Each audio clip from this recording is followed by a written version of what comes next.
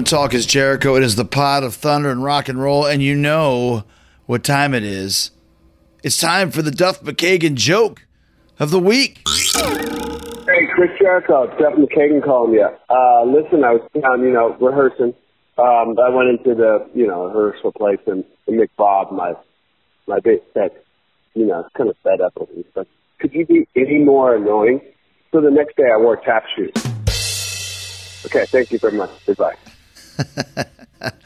Kind of still trying to figure that one out. Might need an explanation from Duff, but hey, I got to say thanks because Duff has not missed a Friday in the last 4 years, which is insane. Even though he's in the middle of Guns N' Roses rehearsals because their tour starts next weekend, July 31st in Pennsylvania. And Fozzy already started up again as well. Thanks to everyone who came out and rocked with us last week. And the Fozzy fun continues.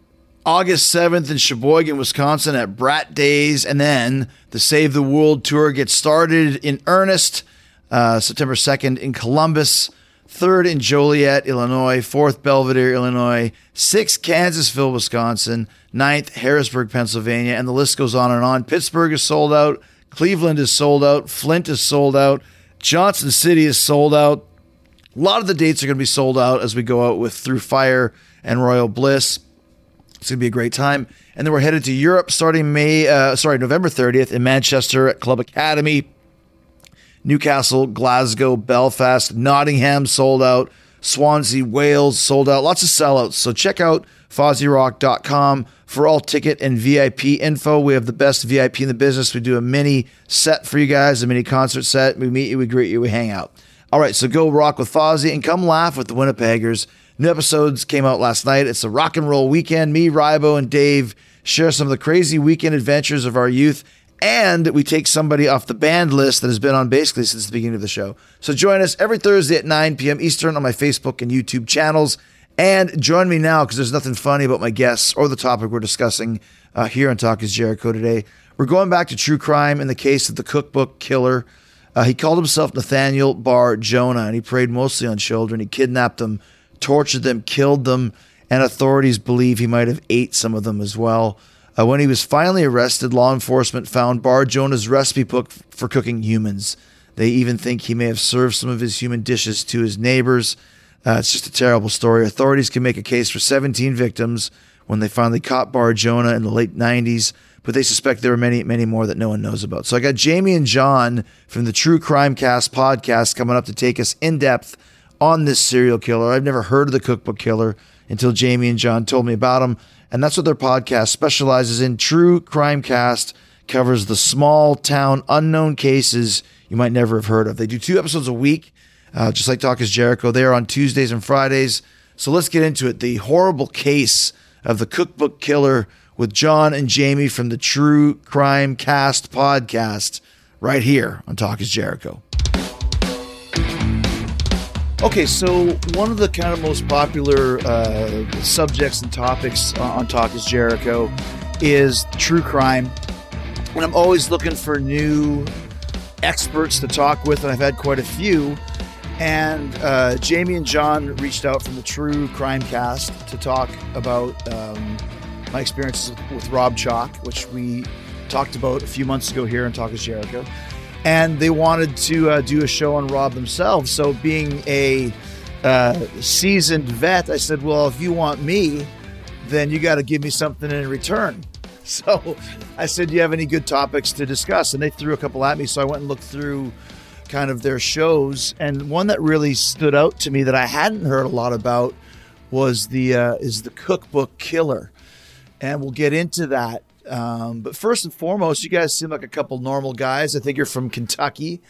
What kind of got you into this horrific field of true crime, which is also so interesting and engrossing as well? Yeah, I think it's the same as it is for most people. We just kind of stumbled into it through listening to podcasts, watching movies, big fans of Criminal Minds and CSI and those kinds of things. And then we kind of decided, hey, we talk about these cases we listen to on other podcasts or read about. Why don't we just put a microphone in front of ourselves and see what happens? And how long have you guys been doing the show for? We've been doing this for 3 years, and I can't believe it's been that long. It's been an awesome ride. And there's that many subjects to discuss. Unfortunately, we have found no end of material. When we first got started, we were concerned about that, right? Yeah, I think we're going to be good until the end of time. So I think we're going to be staying strong.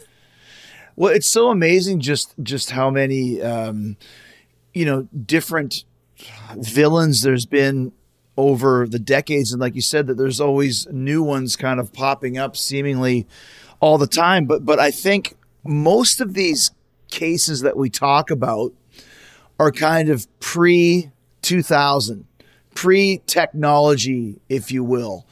Have you guys noticed that as well? Yeah, I think so. I think it's really hard to be a criminal right now and to avoid detection. And usually we only hear about these killers that kill many, many people in gruesome ways. And now there are just so many ways to track individuals that I think it's thankfully harder to get away with it, or at least I hope so.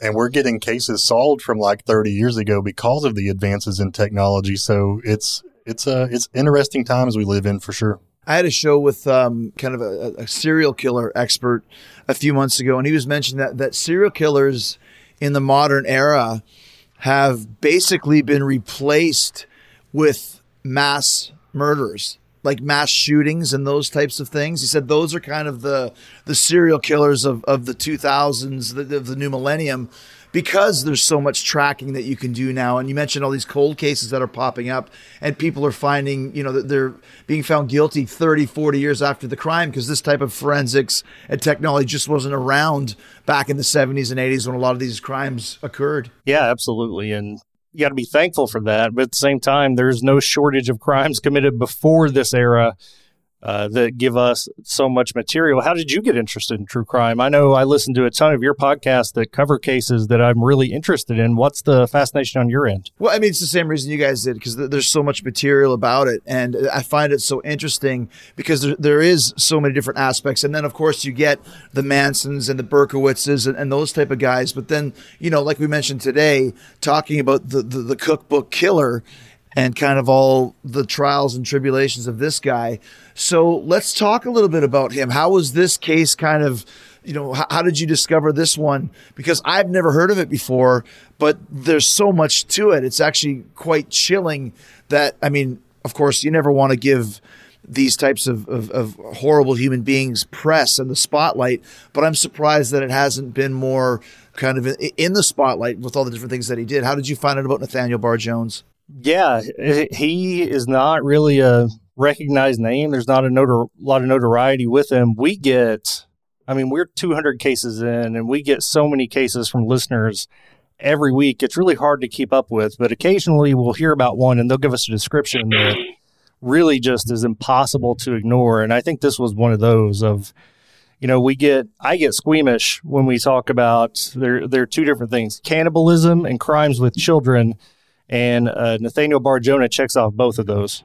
Well, and that's the thing. Anytime you have stories about kids, and now especially that I have kids, and just hearing all these different, I just watched the special on Netflix about Gacy, which was pretty, in depth and very graphic involving children. And I think kind of delving into this case a little bit, it's not even kind of the victims that he claims, it's kind of all the ones that he might have had something to do with that he didn't cop to, shall we say, or had any evidence dealing with him and connecting him. But so let's talk a little bit about how this guy came to be and what his history and what his past was, and then we'll get into just the horrific crimes that he committed. Yeah, over the course of his career, he was responsible for abductions, assaults, molestations, murders, and allegedly cannibalism, which we'll talk to earlier. And all of his victims were children.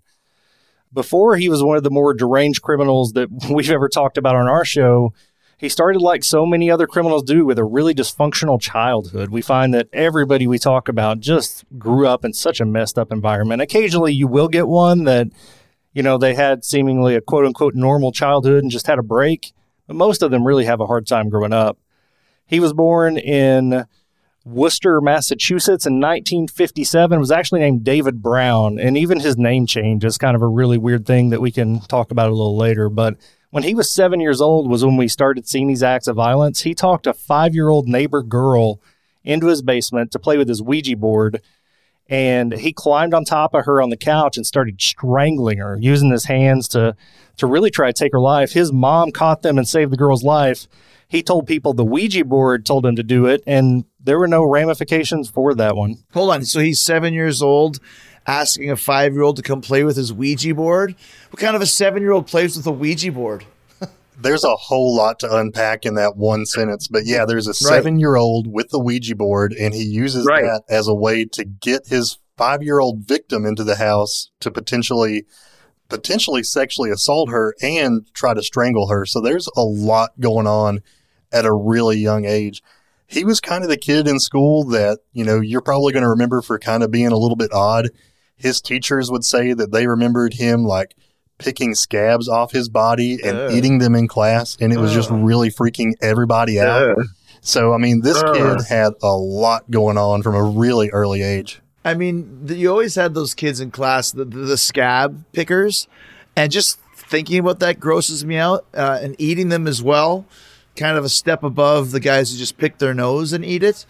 But I mean, when you're a teacher and you see these types of things, you have to be kind of wondering what's going on, but what year is this? The 60s, the 70s? Yeah, the early 60s. 1964 was when he tried to strangle the girl with a Ouija board, or at the Ouija board meeting that he put together. Like, I don't care what decade you're in, though. I mean, that's pretty creepy stuff. And there's always the one kid in class who creeped everybody out. Either he smelled weird, or like you said, he'd have his finger up his nose all the time, or he would pick his scabs, but I didn't know one that actually ate the scabs. Oh, that's gross. And he continued to do that when he was in prison, and the guards would sit and watch him, and that would creep all the other prisoners out too. So that was something throughout his life and he would say it had to do with fascinations of eating flesh, and he would do it in front of people. It's even reported that he would drink his own blood. So even a step further than just eating a scab, like the dude would drink his own blood. So that's just the next level crazy kind of thing. I think that's something where kids, everybody might try it once or twice. But actually to be doing it in class, like you lick the blood to stop it from bleeding, right? But I mean, this sounds a little bit more in depth to that if you're saying he's drinking his blood. Trade pros. Whether you specialize in service or new construction, Ferguson knows firsthand how much work goes into a long day on the job, which is why we're committed to offering the products and solutions to get every job done right. With over 1,000 locations, an unmatched selection of specialty products, tools, and supplies, our pro pickup and same or next day delivery, you can trust that doing business with Ferguson will be the easiest part of your hard day's work. Visit Ferguson.com to find a counter location near you. Okay, so he's starting off in this weird childhood, and we haven't even hit 8, 9 years old. Any other instances of weirdness in his pre-adolescent years? Yeah, when he was 12 years old, there was a 6-year-old boy that he got to go to like a remote area with him where Bar-Jonah would sexually assault this child. They were going sledding. Yeah. There's a report that he tried to run over a kid with a lawnmower. And I guess that one sticks with me because later in his life, he tries to run over kids with his car. So from a really young age, he's fascinated about running over people with automobiles or lawnmowers. Kind of weird. It's very weird. Once again, there's no authorities or adults or teachers are noticing this. Well, here's the thing. You have kids. My kids will get in arguments with each other. They may get in a little fight with another kid. So if a kid hurts another kid, that's kids being kids. But strangling somebody in the basement or trying to run somebody over, those are next level problems. And it sounds like either the authorities, his parents, the teachers weren't communicating, or they didn't care. It's almost like like when teachers pass kids to get them out of the grade. I don't want you to be my problem anymore. And we end up seeing that throughout his life too. There was another time as a teenager that he tried to get 2 boys to go to a cemetery with him, and they refused to go because they felt the whole situation was creepy. But he later said that he planned on killing for the first time at that encounter. So if those boys would have went, we may have been talking about another murder at that time. And then when he's 18 years old, this is when things really start to ramp up.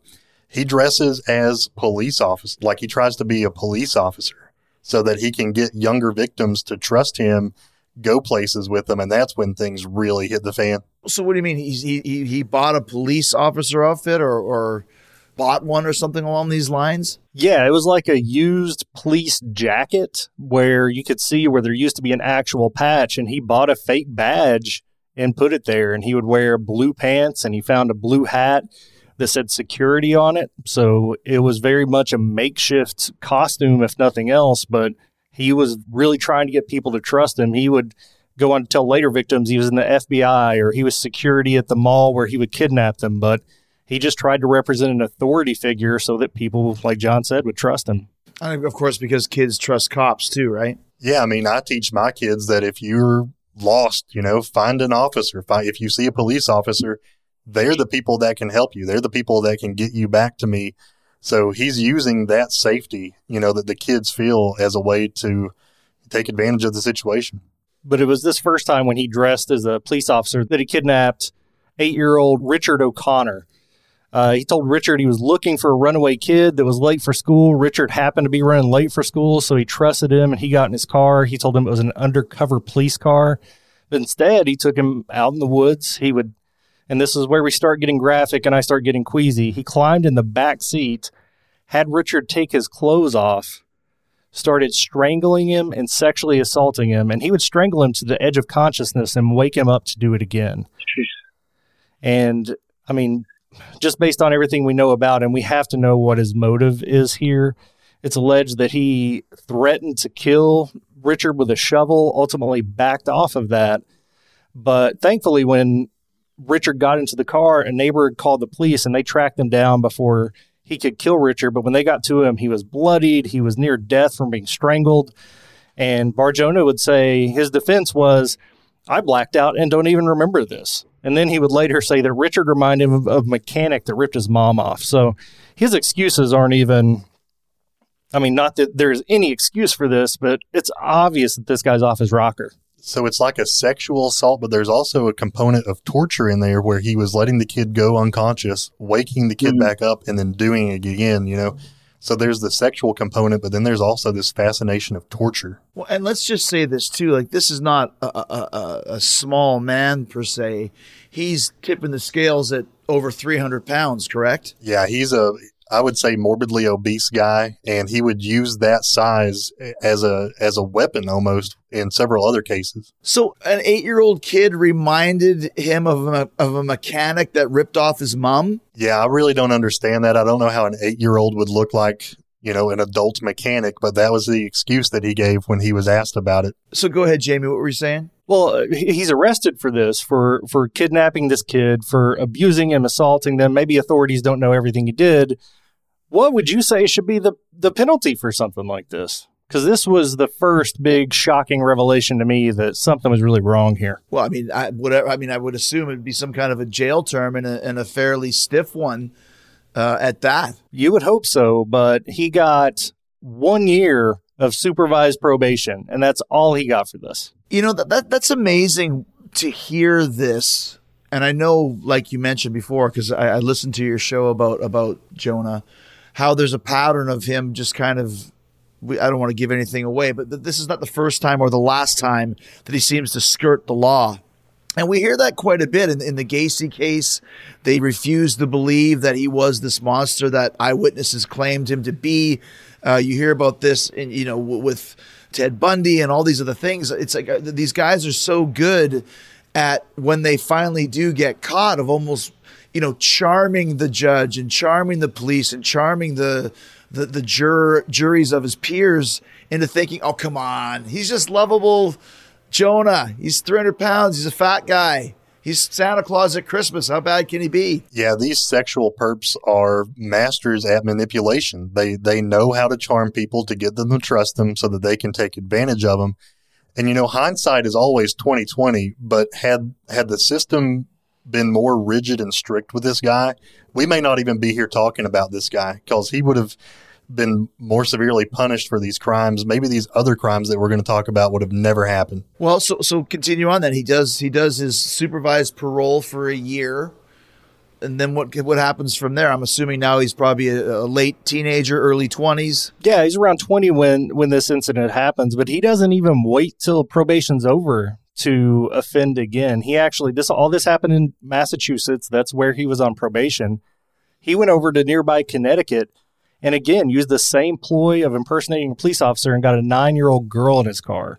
During the kidnapping, he did the same thing to her that he did to Richard O'Connor. He got in the back seat. He tied her up and strangled her with a seatbelt, but she started convulsing and vomiting. And when she did that, he just threw her out of the car and went away. Thankfully, there was somebody at a nearby restaurant that saw this happen, that saw him throw her out of the car. Police were able to once again track him down. He had kidnapped and taken advantage of this little girl, but they had no idea that he was on probation. There was poor technology back then. There weren't records kept like there are today. So they questioned him. They said, hey, the girl's safe and okay. And while he's on probation, he does this, but he's released by that town in Connecticut.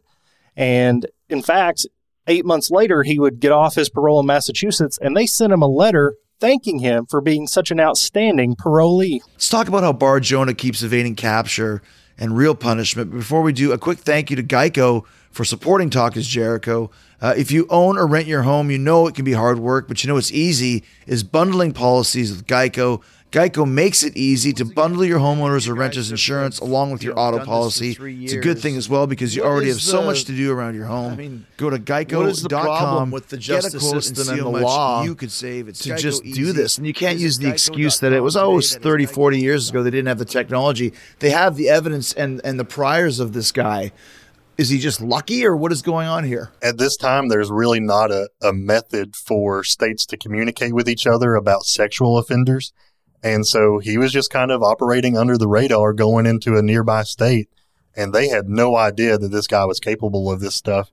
So actually, this case would kind of spur the communication of states in the sexual offender registry.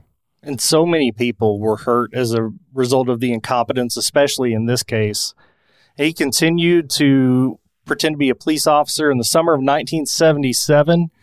He used it again. This time he was in Shrewsbury, Massachusetts, and he, quote unquote, arrested 2 boys at a movie theater. Their names were Billy and Alan. And this is one of his more famous stories. He took the boys, he handcuffed them, drove them out in the woods.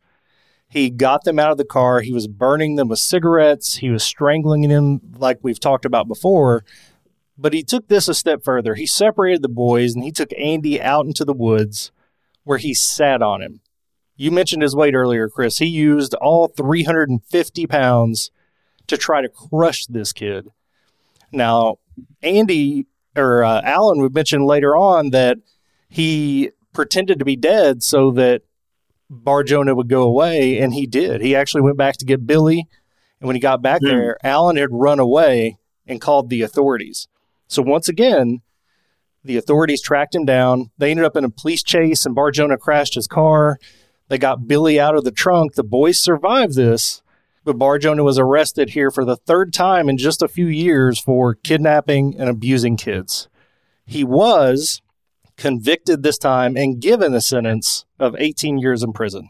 So he goes on a car chase with this kid in the trunk? Yeah, which it's a miracle the kid wasn't hurt worse than he was. He was certainly banged up.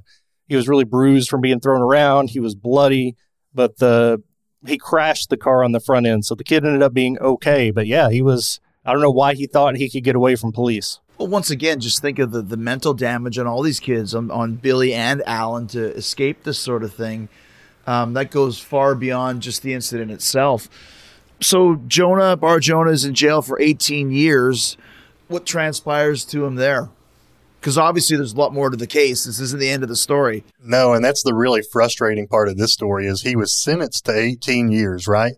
But a judge lets him go after only 14 years, and the judge said that we are not able to prove that this guy is a danger to society, and he lets him go after 14 years, doesn't even finish his full sentence. And I don't know what planet this judge is on, but the reason he's in jail is for abusing and assaulting kids.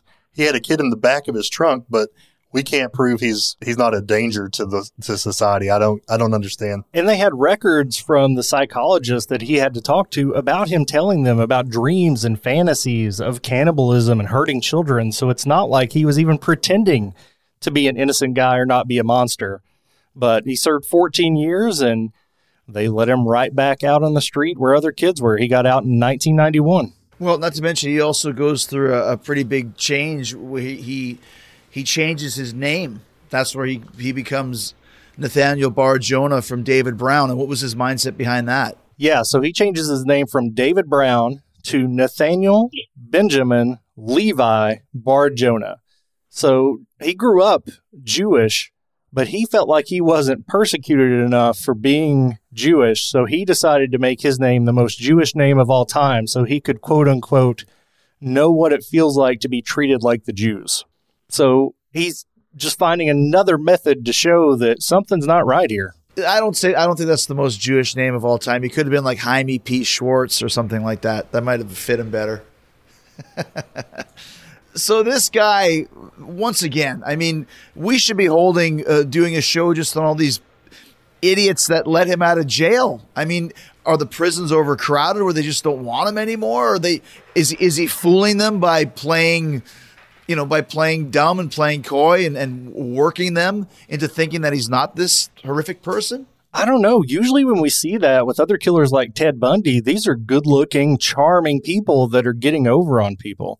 If you Google a picture of Nathaniel Bar-Jonah, right, you're immediately not going to trust him. He looks like somebody that you would tell your kids to stay away from, right? Well, not to mention the fact of his track record, Okay, but fine. So they let out Nathaniel Bar-Jonah.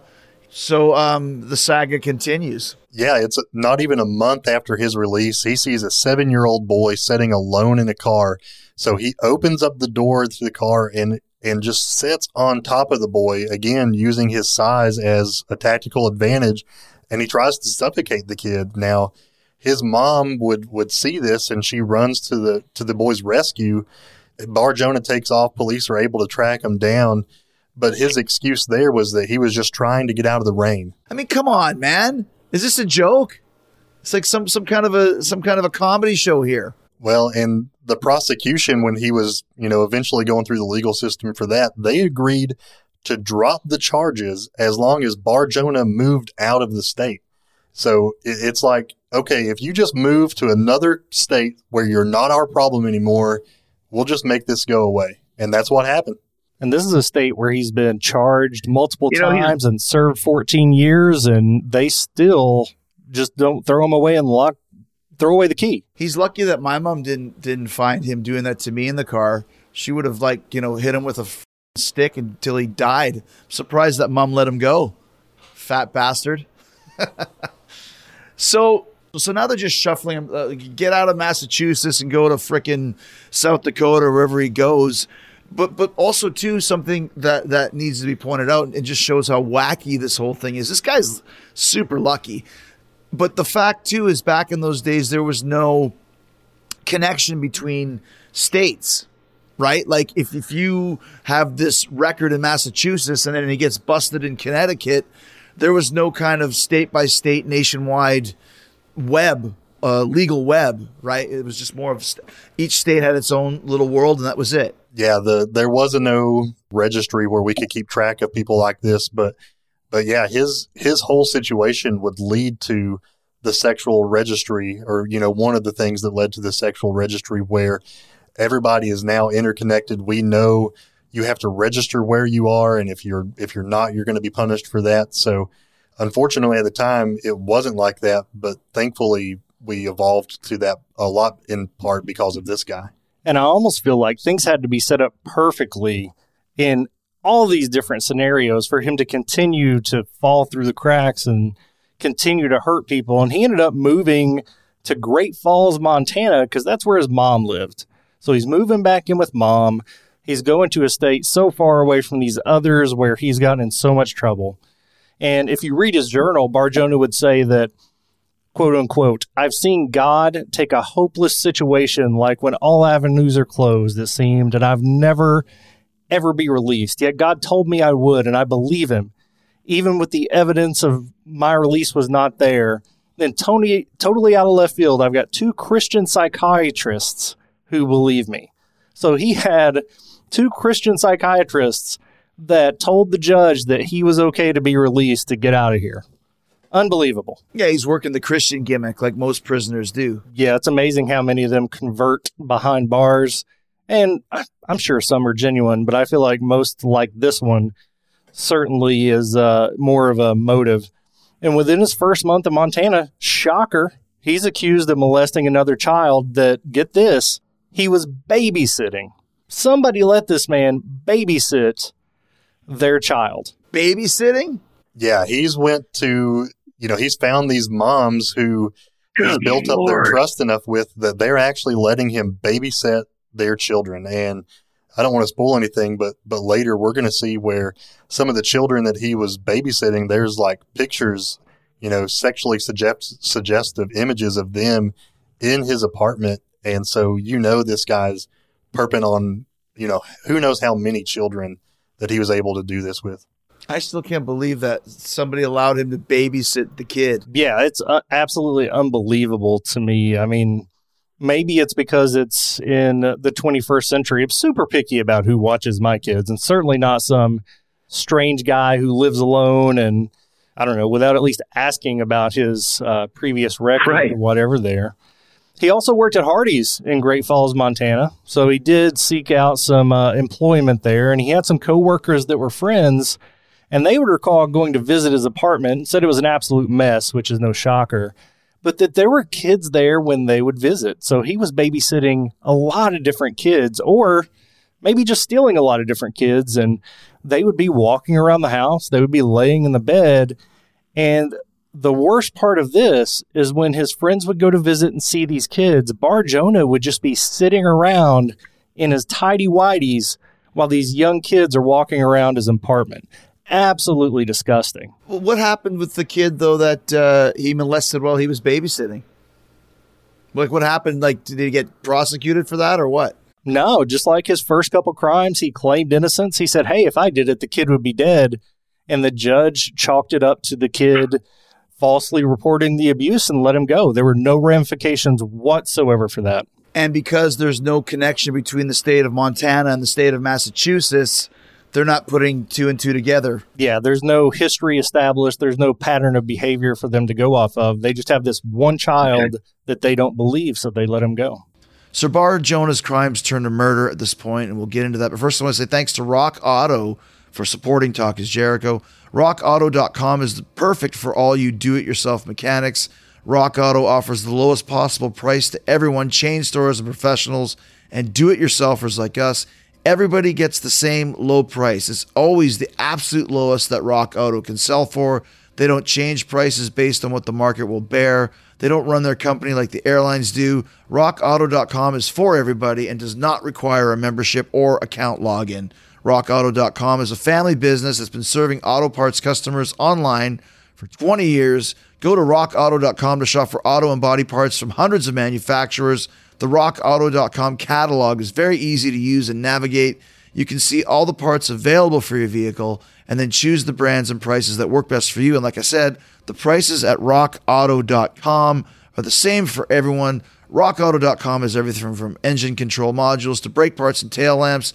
You can get motor oil and new carpet and then have everything you need delivered right to your front door. So go to rockauto.com right now and be sure to type Jericho in their How Did You Hear About Us box so they know I sent you. That's rockauto.com and type Jericho in the How Did You Hear About Us box. RockAuto.com. Amazing selection, reliably low prices, and all the parts your car will ever need. All of these crimes are they're terrible crimes, but as far as an actual murder, we haven't really heard that yet, but now is where it starts getting really kind of dark. Yeah, this is his most famous crime, and this is, you can find this as an unsolved case, a disappeared child. It goes back to a 10-year-old named Zach Ramsey, and this was in early 1996. Zach had left school, and he was on his way home. He was wearing a blue jean jacket, a football jersey with Zachary written across the back in yellow letters, blue jeans, and tennis shoes. And his wardrobe is important here.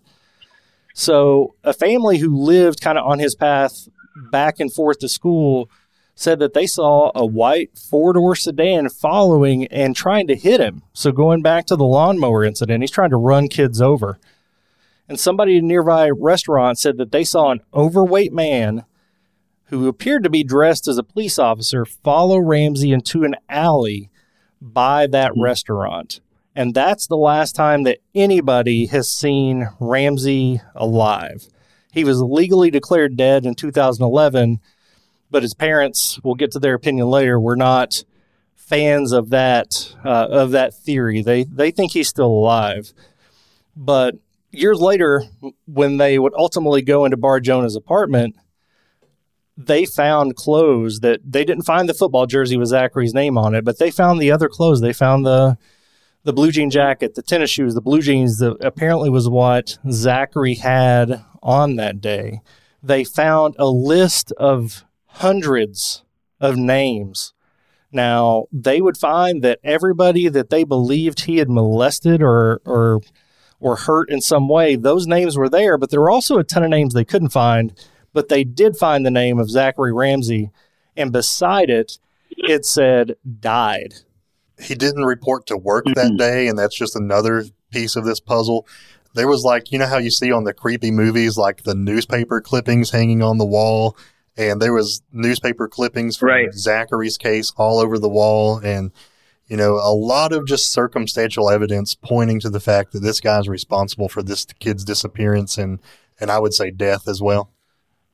His parents believe he's still alive. There were reports. Apparently, he was a biracial kid with really big dimples and a scar on his forehead. So they thought he was a pretty recognizable child. And there were some quote unquote sightings in nearby towns after that, but nobody's ever confirmed that Zachary Ramsey is alive. And there were some other things they found in his apartment that were even more disturbing, which is why I think you were drawn to this case. It's the cookbook. They found encoded notebooks written by Bar-Jonah. It's almost like an idiot tried to replicate the Zodiac letters, and police were quickly able to decode this, and they found these really disturbing recipes where Bar-Jonah described torturing and even eating children. His recipes included French fried kid, little boy stew, little boy pot pie, and lunch served on the patio with roasted kid. Recipes for cooking children. I mean, yeah, that's the disturbing of all disturbing. I mean, it makes you remember the fable, you know, the witch in the witch in the woods or whatever. That's gonna, which one is that? Little Red Riding Hood or whatever one it is. They're gonna eat the kid in the oven.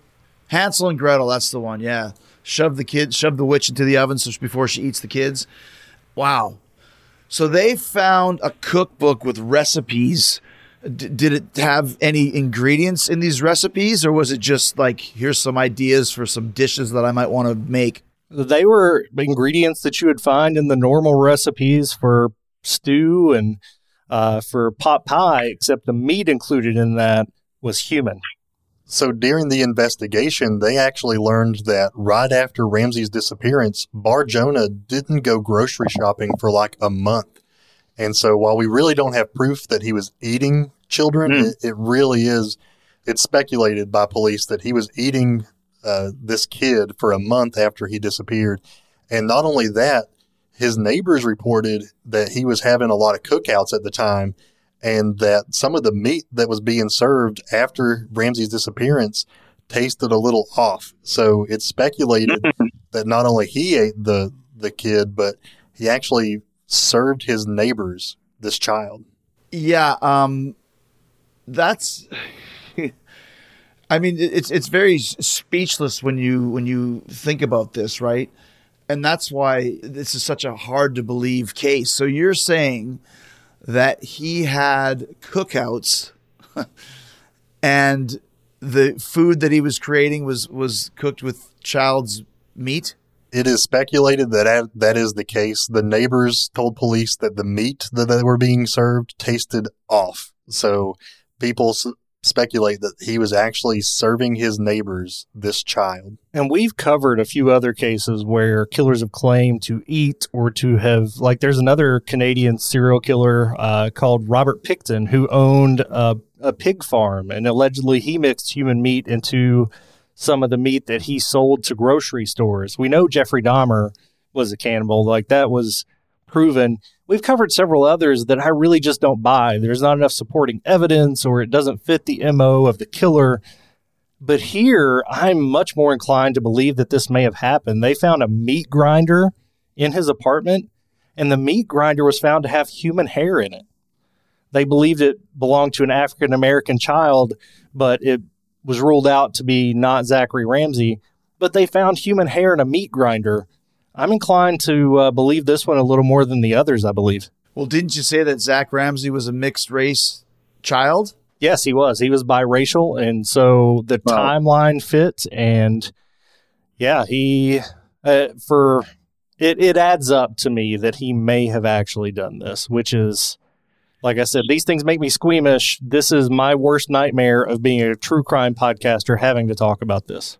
Okay, so check this out. Just I was doing a little research before, too, and I found this that I was going to read to you guys. So he started holding the cookouts. First of all, who the go to these cookouts? We've already talked about what a disgusting human being he is. But he was reported to serve burgers, spaghetti, chili, meat pies, casseroles, and when the people told Bar-Jonah that the meat had a peculiar taste to it, his response was he had gone deer hunting and used deer meat in the dishes. However, he did not own a rifle or a hunting license, nor had he been deer hunting at any time.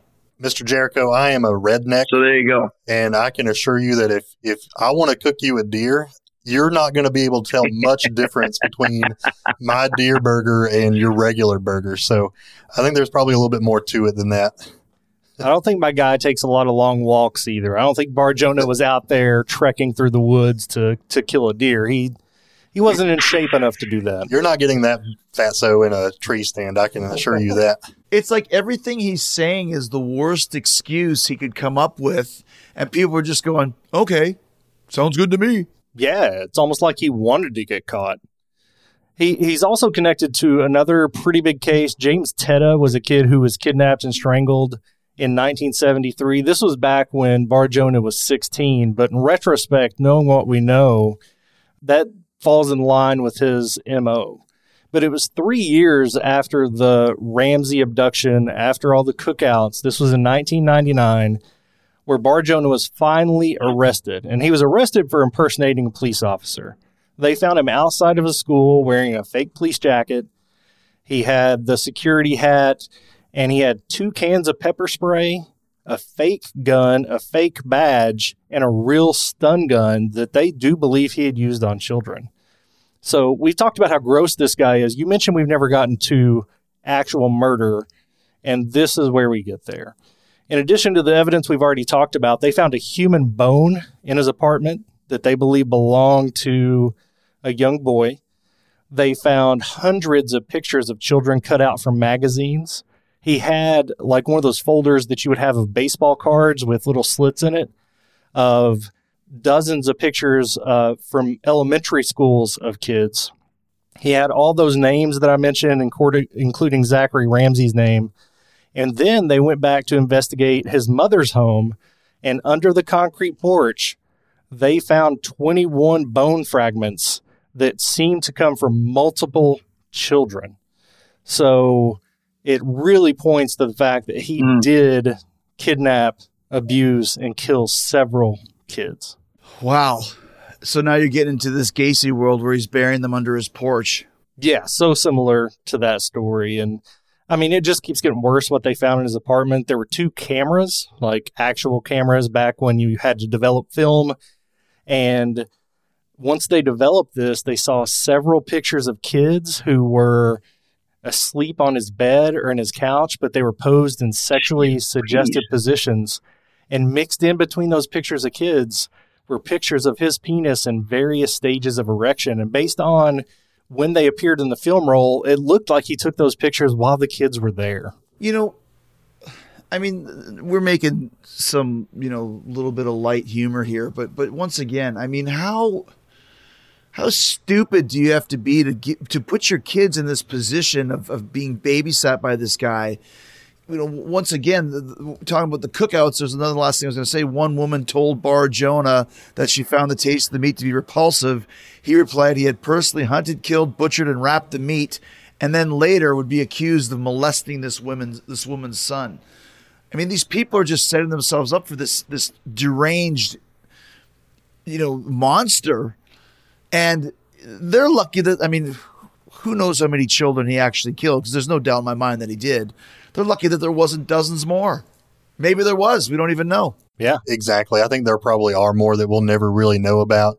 And I think I suspect two things. One, we're talking about people who are probably bad parents and are just putting too much trust in a guy they don't know. Or two, and I think it's probably more likely, I think even though he looked like a creep, I think he was probably able to manipulate people and charm them to give him the access that he needed to their children. We need to talk about the final straw that finally put Nathaniel Bar-Jonah in jail for good. But before we do, birthdays, holidays, promotions, getting that last sprinkled donut. There's a lot in this world worth celebrating, but nothing is worth celebrating more than knowledge, especially knowledge that will pay off, like understanding how to compound interest works, knowing how to check your investment professional's background, or figuring out your risk tolerance. Or finally understanding all those terms your friends keep throwing around, like ETF, ESG, and ICO. Learn about these investment products and more at investor.gov, your unbiased resource for valuable investment information, tools, and tips before you invest. Investor.gov. So what was kind of the final straw that put him back in jail? I mean, I would assume finding children's bones in his apartment is that's enough right there. Yeah, so as a result of everything they found, they charged him with kidnapping, sexually assaulting, and aggravating assaulting 3 children. They weren't able to prove that he killed anybody, so they didn't charge him with that, which sounds crazy. The indictment included allegations of torture, including that he had tortured one of his victims by creating a pulley system in the kitchen where he would have kids walk in there, pull a rope around their neck, and just pull the rope down so that he could strangle them without actually having to be close to them. There was a victim from 1974 that testified that he was the same man that had sexually assaulted her. Although the statute of limitations prevented prosecution in that case, why is there a statute of limitations on sexually assaulting kids? I don't understand this. Agreed. In 1999, he was found guilty on all charges and sentenced to 130 years behind bars, which in my opinion is much better than 18. I feel like they finally got it right at that point. Way too late. Authorities suspect he was involved in a lot of other child predator cases, but they ended up not prosecuting whether they didn't have sufficient evidence. A lot of times, Chris, we see incidents like this where there are so many victims that they choose to prosecute on the strongest cases. And then if they're able to put somebody away for life, that's great, but they don't pursue every case, which peeves me off a little bit because they're not seeking justice here for every single victim. And he continued being a jerk in prison. He would keep telling people that he fantasized about eating kids. Prison guards saw him continuing to do the gross stuff with blood and scabs, and he continued to be a miserable, disgusting man through the rest of his life until he was found dead in prison in 2008. What did he die of? I'll give you 3 guesses. He died of a heart attack. I was hoping he died from having his balls chopped off by another inmate, but I guess not so lucky. There's other cases, too, that he was suspected of but never prosecuted before he went to jail. Yeah, there's a 1997 vanishing of a 14-year-old girl named Amanda Gallion. She was last seen on an early morning bike ride going to school, and Bar-Jonah stayed at a local motel in the town that she was in the night before, and this was not his hometown, so it's suspected that he was involved in that one. Yeah, and I mentioned James Teta a little earlier, so those are some actually high-profile missing children's cases that he's been tied to, and that doesn't even count the dozens that certainly happened around him that nobody was able to pin on him. You mentioned that there's 3 counts that he was charged with, but it's believed that he victimized a lot more. What's the number that we're dealing with here? Yeah, some people suspect that there could be more people than John Wayne Gacy. There could be dozens, but they were able to compare the cases in areas where he lived with the bones they found, the pictures they found, because I mean, Great Falls, Montana isn't exactly a huge city. So when police saw the list and they saw the photos, they were able to say, hey, I know that kid's family. So 17 is the number of kids that they believe they could have proven that he victimized, whether that's through sexual assault or murder. But most people believe that there's still so many more that we're never going to be able to prove or find out fully about. Didn't he actually have a list of kids' names that they found? He did, and that list had well over 100 kids on it. His excuse for this list, you mentioned his horrible excuses, was that he was trying to write a book, and he was experimenting with names so that he could name his characters. Worst excuses ever. That's stuff you just think of on the fly when you get busted with something, right? Yeah, absolutely. I think back to that one where he thought the 8-year-old reminded him of his mechanic. I mean, come on, this guy's an idiot. So when you think about the legacy of this guy, you know, with Nathaniel Bar-Jonah, of all the cases that you've discussed on your show, is this one of the worst as far as, I mean, once again, the numbers aren't here like Gacy's, where they found 21 bodies under his, or whatever it was, under his house. But the implications of just the fact that he made a freaking cookbook, even if that's 25% true, I mean, that's one of the most disgusting and worst things that I've heard, at least. Yeah, we've covered, I mean, hundreds of cases in our 3 years. And I tell you, the cookbook with the little boy pot pie will always stand out to me. Like, that's forever etched in my memory. And so, yeah, I think because of that and all the sexual molestations that he did, he's up there with like the most dirtiest dirtbag of them all in my book. Yeah, I completely agree. I have trouble, like I said, with any child crime, with any cannibalism. This is the most proof I've seen outside of Dahmer of actual cannibalism. And he victimized just as many kids. He may not have killed as many as John Wayne Gacy, but I think he victimized so many more, in the impact of that it impacts not just those kids, and those like generations of individuals have had their lives severely impacted from this monster. So absolutely, this is one of the worst ones we've covered. I usually try to stay away from these, but this is a story I hadn't heard a lot about, so I felt like it needed to be told. Well, once again, I mean, you are a true crime podcast, so this is the type of thing that you have to deal with, no matter how, you know, squeamish and disgusting and horrible it is. I guess the last question for you guys, do you think, we discussed this a little bit earlier, but do you think cases like this and you know, monsters like Nathaniel Bar-Jonah, could this ever happen again with the amount of technology and information available in the world today? In my day job, I'm a social worker for the state, and so I see monsters like this all the time. And so I can definitively say, yes, this happens all the time. It's not an isolated incident, and there are sick people living among us right now. Don't let your kids be babysat by somebody you don't freaking know. Is somebody like this born this way, or are they a product of their environment? I think it's a little bit of both. I think genetics plays a role in it, but I also think that there was a lot of dysfunction in his home that kind of compounded the issue, in my personal opinion. Yeah, a good metaphor I've heard is that genetics can load the gun, but then environment pulls the trigger. So you may be predisposed to act in certain ways, but there's certainly things that happen in your life that can escalate those or kind of trigger those behaviors that are kind of already residing underneath. Well, guys, it's super interesting to talk to you about this stuff, and I'm sure whenever you guys get a case that we need to discuss more, please let me know, because like I said, I'm very interested in this subject, and so is everybody listening to Talk is Jericho, and I think stories like this need to get out there. Like you said, hopefully someone will listen, and next time they're in the same position, they won't make the same decisions that some of these other people did. Yeah, absolutely. We appreciate you letting us come on and share this story on a different platform, and we'll certainly try to make time to do it again. Thanks, guys. Thanks.